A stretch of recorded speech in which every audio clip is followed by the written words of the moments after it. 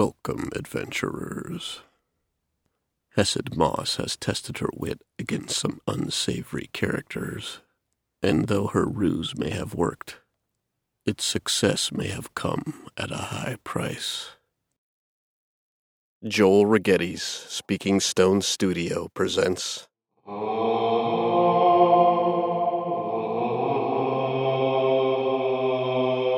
Tales from the Dungeon.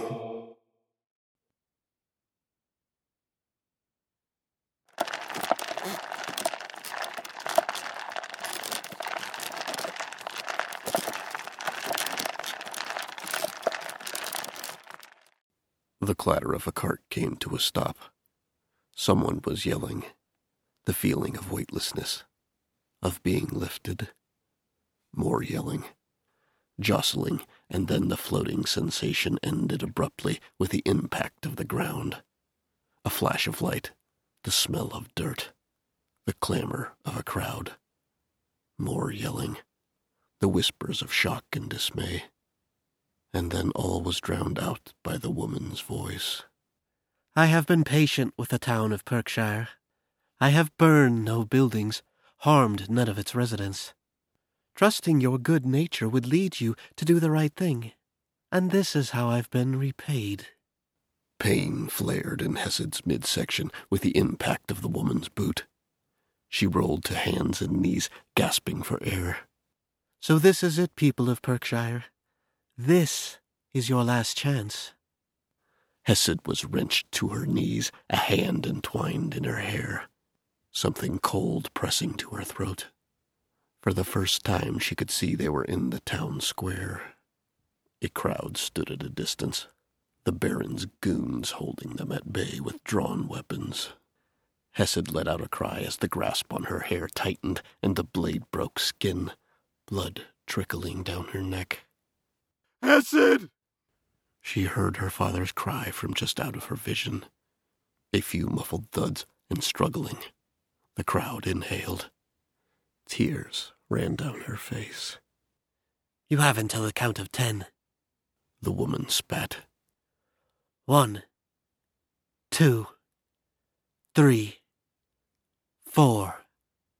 Hesed could hear the crowd in front of her, which had been dead silent, beginning to murmur excitedly. 5, 6. Along with the murmur, she could see movement. 7, 8. The crowd parted, and where it had, stood Snare. Hesed's eyes went wide. Her stomach sank. Run. You were supposed to run. The gnome looked into her eyes, a look of sadness in them, a look of defeat. He bared his teeth in a feral smile and raised his hands in surrender. The woman let go of Hesed's hair, pushing her to the ground. About God's damn time, she muttered under her breath. She stepped away from Hesed and toward the gnome. Hesed struggled to stand. People of Perkshire, hear me. I am Hesed Moss, daughter of Zelig Moss, the scholar of Perkshire. The woman turned, rolling her eyes, but making no immediate move. I have been all my life in this town, and if there is one thing I know about this town, it is that we care. We care about our work. We care about each other. But more importantly, we care about what is right. The crowd shifted. She could see faces drawing into somber looks, some standing a little taller, shoulders rolling back.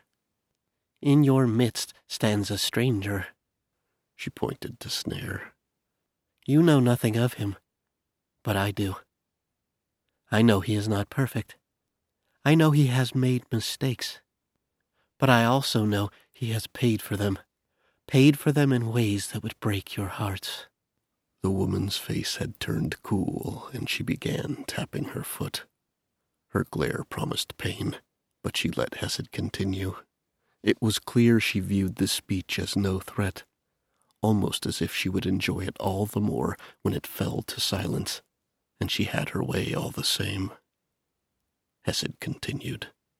So here we all stand, on a day that will be remembered long in the history of Perkshire. For we stand at a fork in the road. If we go one way, this imperfect man will be given over to these hooligans, to suffer an unimaginable fate. And Perkshire will be safe. For now. I say for now, because we will have laid down and shown our bellies. Shown we are weak. Shown we are to be trod upon whenever a few blades ride through town and demand our submission and obedience. If we give up this man, never again will the town of Perkshire hold its head high. Never again can we say we care about what is right. For what is right is not only right for those who dwell in Perkshire, but is right for all people. The brown-haired woman's face had settled into a terrifying smile, dagger clasped firmly in her hand. Hesed could see in her eyes. She was dead as soon as she stopped talking. If you choose that road, people of Perkshire, I cannot go with you. These people have no authority other than the threat of violence. They care nothing for us.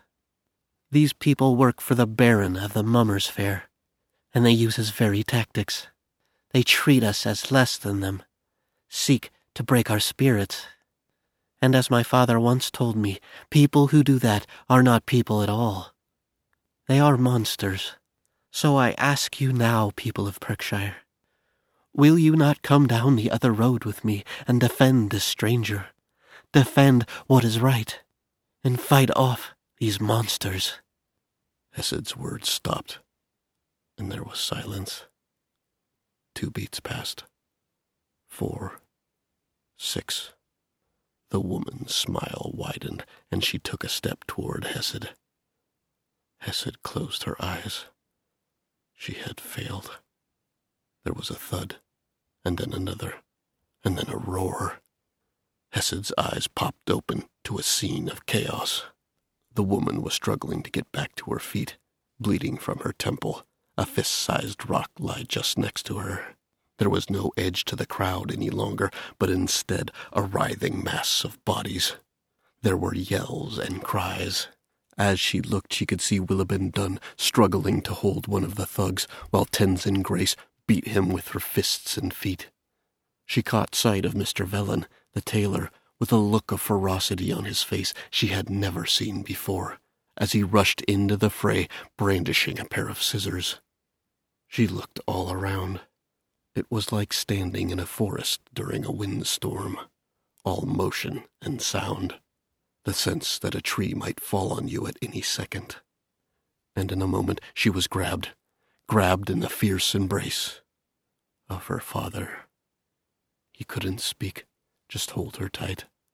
She felt the tears on his face. When he looked on her, she could tell he was many things. Afraid, angry, proud, relieved. She could tell he was struggling not to scold her. Words only go so far. At some point, there must be action to prove the words, or they are nothing more than ink on paper, nothing more than a shaped breath. Hesed said quietly.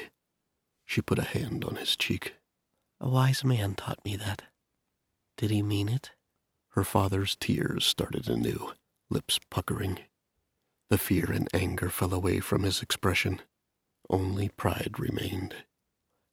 He nodded one strong nod and pulled her back into his arms. Just like a windstorm, the commotion eventually died down, replaced with the sounds of excited conversation, people checking on one another, the call for the constable and for bandages. Tenzin found her next, and Willibin soon after. Willibin had a swollen eye that was already starting to bruise. Tenzin had several cuts on her forearms. Both were talking so fast she couldn't make most of it out. Was she okay? Was she crazy? That was amazing. Did she see Mr. Velen and his scissors? As they yammered on, taking turns hugging her in between questions, Hesed's gaze reached out, and finally found him. It was hard to tell after all the commotion, but it seemed he had not moved a step. Snare stood, a look of utter bewilderment in his eyes. Their eyes met, and Hesed's face warmed with a big smile. Tears formed in the corner of Snare's eyes. His lips peeled back to reveal a canine-like grin. The aftermath of the day's events unfolded quickly. All 20 of the Baron's thugs had been taken alive, though they had gathered a fine assortment of cuts, bruises, and broken bones. Mrs. Amari had been all too glad to let part of her warehouse be converted into a temporary holding cell, for the constable's office only had room for 8, and had never in recent memory hosted more than 4. There was no shortage of volunteers to keep watch, ensuring none would escape. Though that was happy news, best of all was, even though many wounds were received, none of the citizens of Perkshire had been killed. So shocked by the turn of events, so overwhelmed by ferocity and numbers, most of the Baron's people did not get more than 1 or 2 swings off before being overwhelmed, pummeled, and restrained. Worst off was old Thelma Vassar, who had been near run through, but by some miracle the blade had missed every vital organ. She was resting in bed now, and her bravery, or madness, depending on who you asked, was being discussed only slightly less than what Hesed herself had done.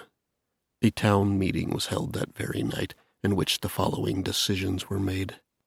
The ruffians would be taken south at first light to the city of Cumbershall, and presented to the High Magistrate for her judgment. Further, the accompanying envoy was to request assistance and supplies for the outfitting and training of a standing town militia. Over 500 peoples volunteered for service on the spot, more than 1/4 of the town's population. There was little interest in being bullied further. They had had their taste, and the bitterness was fresh in their mouths. A motion was put forth that Hesed herself should be the first leader of the militia, which was greeted with ruckus cheers and cries of "Moss, Moss," and eyes of assent. Sensing the will of the crowd and a job about to be thrust upon her, Hesed quickly thanked them all, but declined.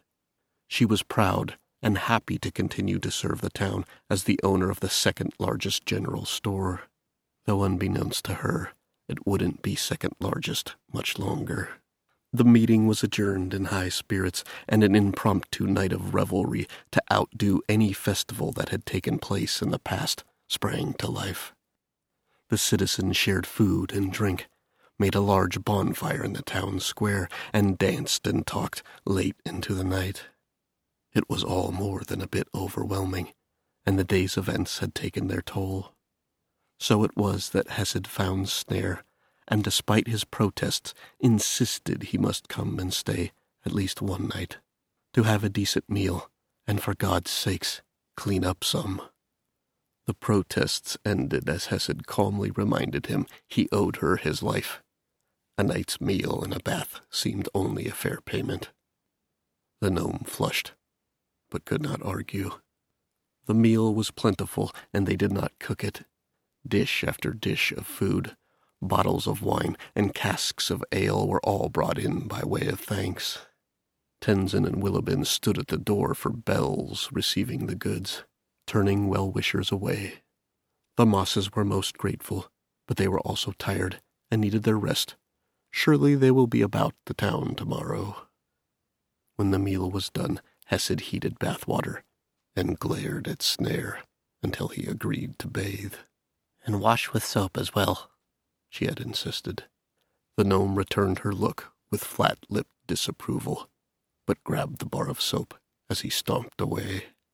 When he was clean, her father had provided him with a simple but new set of clothes and a warm wool cloak. Snare accepted them with a gracious nod. They all sat before the fire for a spell, her father reading a book. Hesed moved to sit before Snare on a stool, a comb in one hand, and quietly asked, "May I see them? Snare's face wrinkled in confusion. May I see the beard rings?" Snare's face flushed. He seemed to draw into himself, his eyes going slack. The fire crackled. Hesed could see her father looking over the edge of his book. After a bar, Snare's eyes came back, focusing on her face. She sat quietly, hands in her lap. Without looking away, his hand went to a small pouch at his side.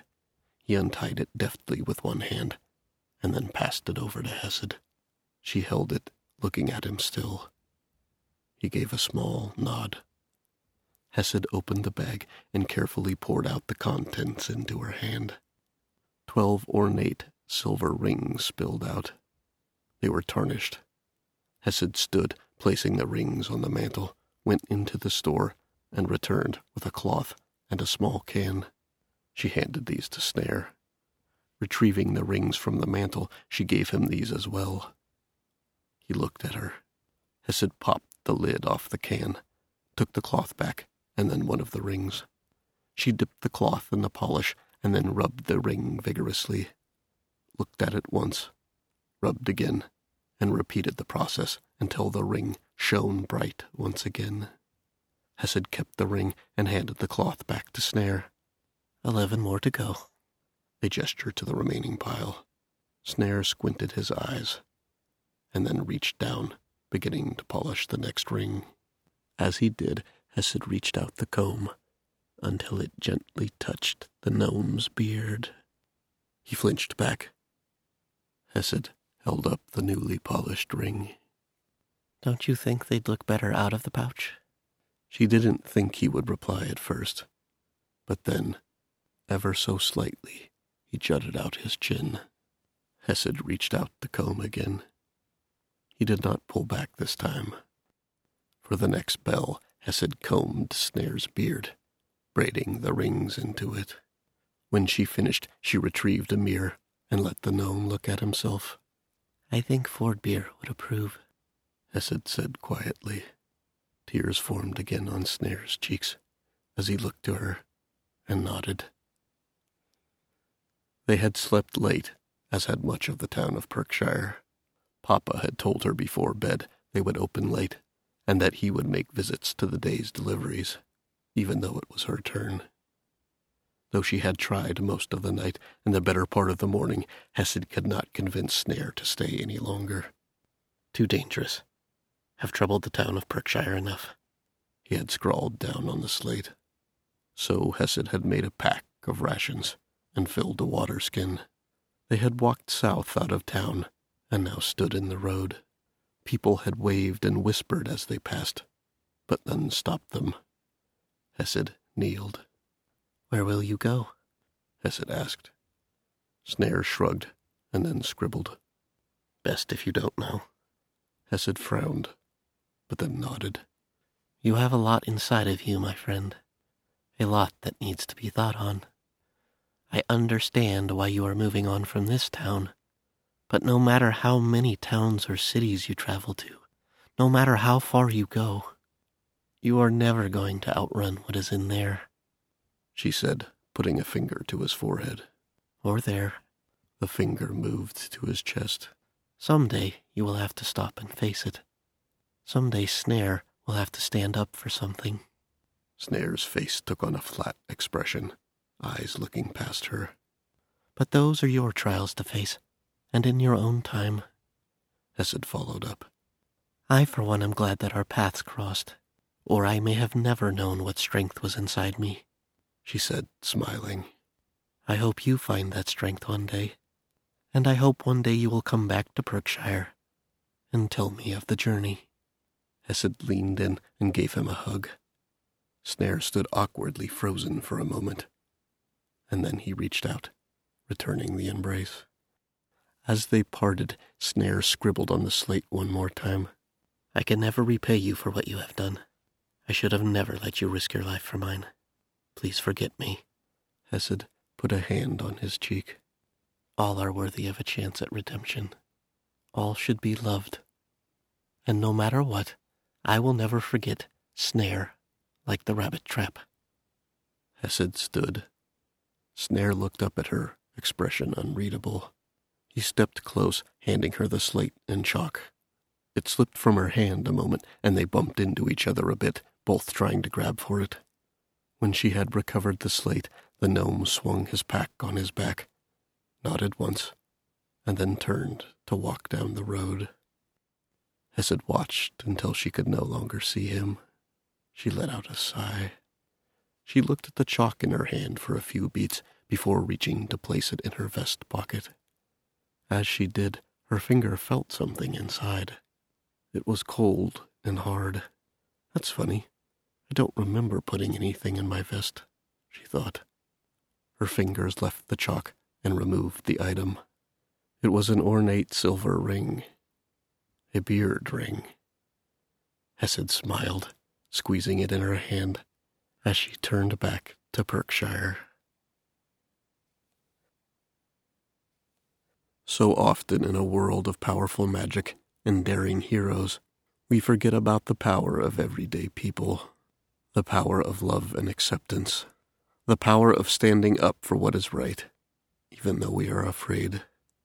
A huge thank you to Dimitri Ryaboy for giving me the idea of Hesed's story. Stay tuned next week for the beginning of the final story of Season 3, Dreams and Nightmares.